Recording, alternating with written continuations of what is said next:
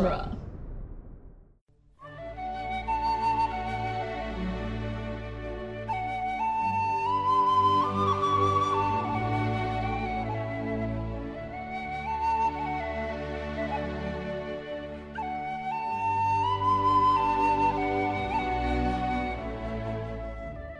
Hello and welcome to Lord of the Rings Minute, the daily podcast where we analyze the movie The Two Towers, one living tree at a time. I'm Norman Mitchell. I'm Cassandra Fredrickson. And today we're talking about minute 71, which starts with Merry saying to Pippin, "You did something," in a very accusatory tone. Yes. It's the only way to say the phrase, "You did something." And ends with Treebeard walking into frame and saying, "Away with you, you should not be waking," talking to a tree. I don't know where he expects the tree to go. Right, away with you. It's not moving, Treebeard. I hate to break it to you, buddy. It was moving earlier. Yeah, but it's not walking away right now. Anyway. Although, it could. Spoilers.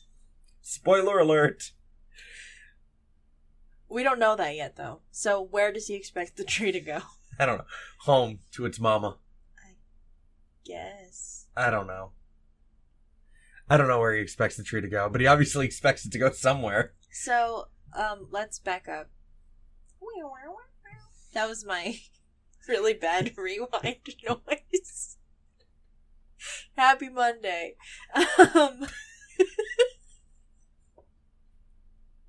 It's like a cat got stuck in the tape deck. Oh no. So, you did something. You did something. And then there's a magic refilling bowl. Yes. At the very beginning of this minute, when Pippin is like moving the bowl away from Merry, it looks like it magically refills with water. And I think a lot of that is just like the angle the camera's looking at it and the shape of the bowl. You just can't see the water that's in it and it shifts. It shifts, yeah. But it looks like it just fills up magically. And now that I've noticed it, I can't unsee it. It's pretty funny. Yeah, there's just a magically refilling bowl at the beginning of this minute. It's like right at the beginning too, right? Yeah, it's right after Pippin like gives him that smug shrug. Smug and shrug. Yeah, like 4 seconds in when he puts the bowl to the side. Yeah. And so this Entwash, the Ent draft, just magically refills. Entwash? Entwash is the name of the brook that goes through Fangorn, I think. It's not soap. Nope. Or like mouthwash. Entwash. Right, that's a missed marketing opportunity. Some hand soap. It's Entwash, all natural, 100% organic soap. That's messed up. What would it do though? Would it make your hands grow bigger? Yeah, and like leaves and rooty. Okay, I don't remember if we were talking about this on mic or off mic, but to me, because they're drinking the magical Ent water, because that's what this is. That's how Pippin is growing. Right. They should be sprouting like little twigs or something. Right? Or like growing their own little tree beards. Oh my god. That was such a dumb joke. You're welcome. Can hobbits grow facial hair? They must. Do we see a beardy hobbit? I don't know. I don't think so. I don't think we do. It detracts from their youthful appearance. Like, I don't think that hobbits can grow facial hair in this movie. Perhaps not. Because we don't see any. Right? It's been a while since we were in Hobbiton. But, Not that I can think of. like, the guy digging into his ear, and, like, the guy that's grumpy, and then he laughs when the kids are playing, and all the guests at Bilbo's party. I feel like there's a guy with mutton chops, but I could be wrong. Yeah, but that's different. It's a little different. That's true. That's just, like, crazy sideburns. They do have pretty crazy hair. Yeah, that's true. So this minute is our reference to Tom Bombadil. Or the beginning of it. Yes. Old Man Willow. I don't think that's a willow tree. No. He doesn't say Old Man Willow until the next minute. Hmm. Because he says, you should not be waking. Yeah. This is the beginning of Tom Bombadil in spirit making his way back into this movie. Yes. I think it's funny that, because you were watching the cast commentary, taking notes, and Billy Boyd is like trying to make this philosophical point about how it's important that characters like Tom Bombadil and Treebeard exist to like build scope to the narrative. But I think it's funny that Tolkien just put Tom Bombadil in as like a just joke, because, like yeah. an inside joke with his kids. Yeah. And it's become this like hotbed of I don't know, debate and conspiracy. Like, what is Tom Bombadil? Who is he? Like, what? And like everyone. What are you? Everyone, He's the author's OC. He's his stand-in. Wear some better pants, Tolkien. Why would you pick those colors if they're gonna be your OC? I don't know. Just because, no, there's a difference between an OC and a self-insert OC, okay? Okay. So an OC just means an original character. All of these are his characters. But a self-insert OC is like the author in the work. Right, okay, yeah. You know what I meant. Yeah. Is that his, like, Bella from Twilight? Just Tom Bombadil? Just Ebony Raveness. Whatever the hell. Oh, man. You know what? I am not above a good self-insert OC. But wear some better pants, like, for real. Right, what's with your, like, big yellow boots and, like... Oh, man. No, because it's just like a kid's doll. And he was just like, hey, my kids will love this. I'll put it in the story. But now it's just like this crazy... What does it mean? Yeah, this crazy It's like thing. Charlie Day and Yeah. It's Always Sunny with the conspiracy wall. Oh, man. Who is Tom Bombadil? That's so funny. Get some sleep.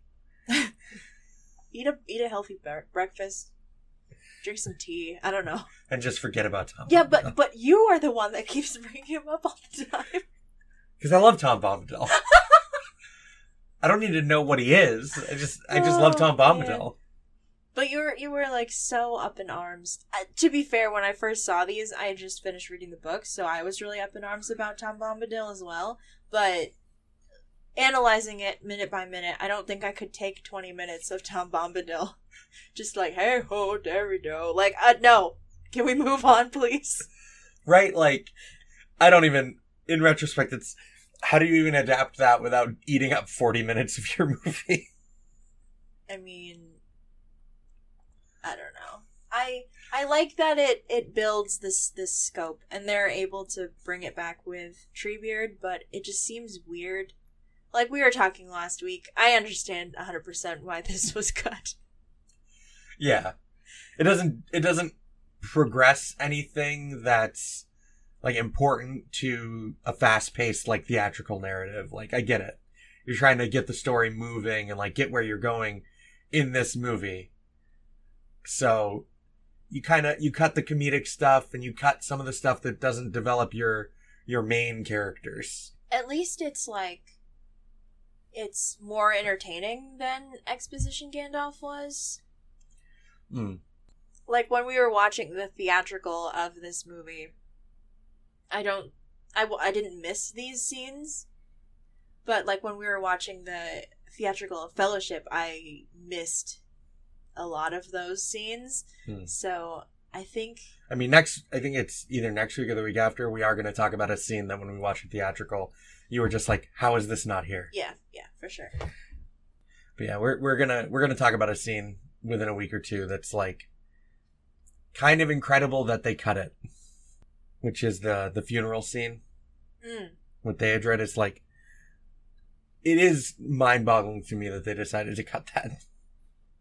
Yeah, but now we're in Merry and Pippin land. But now we're in Merry and Pippin land, and the roots of this tree were puppeted low-tech style by a bunch of guys with sticks under the set. That's so cool. It looks. This really is a rubber cool. tree. It looks super cool. This is just a flexible rubber root system and buckets of real dead leaves that they're just dumping on them from out of frame. That's funny. And Billy Boyd continues to make noises that I'm unsure if they're really coming from a human. His scream is certainly iconic here.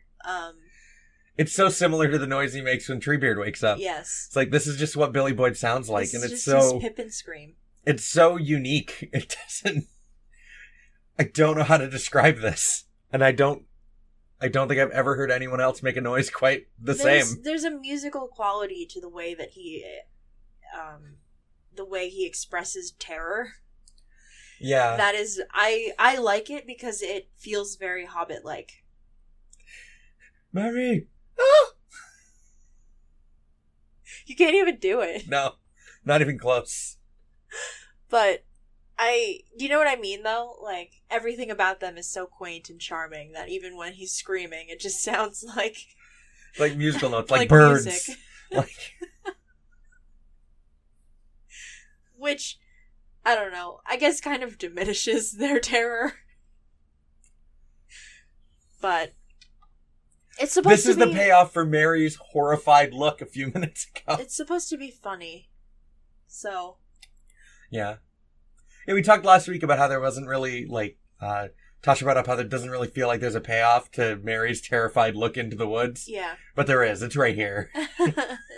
Well, he's not... I mean, he's so focused on Pippin now that when the tree eats them... And then they're both like, oh, what's happening?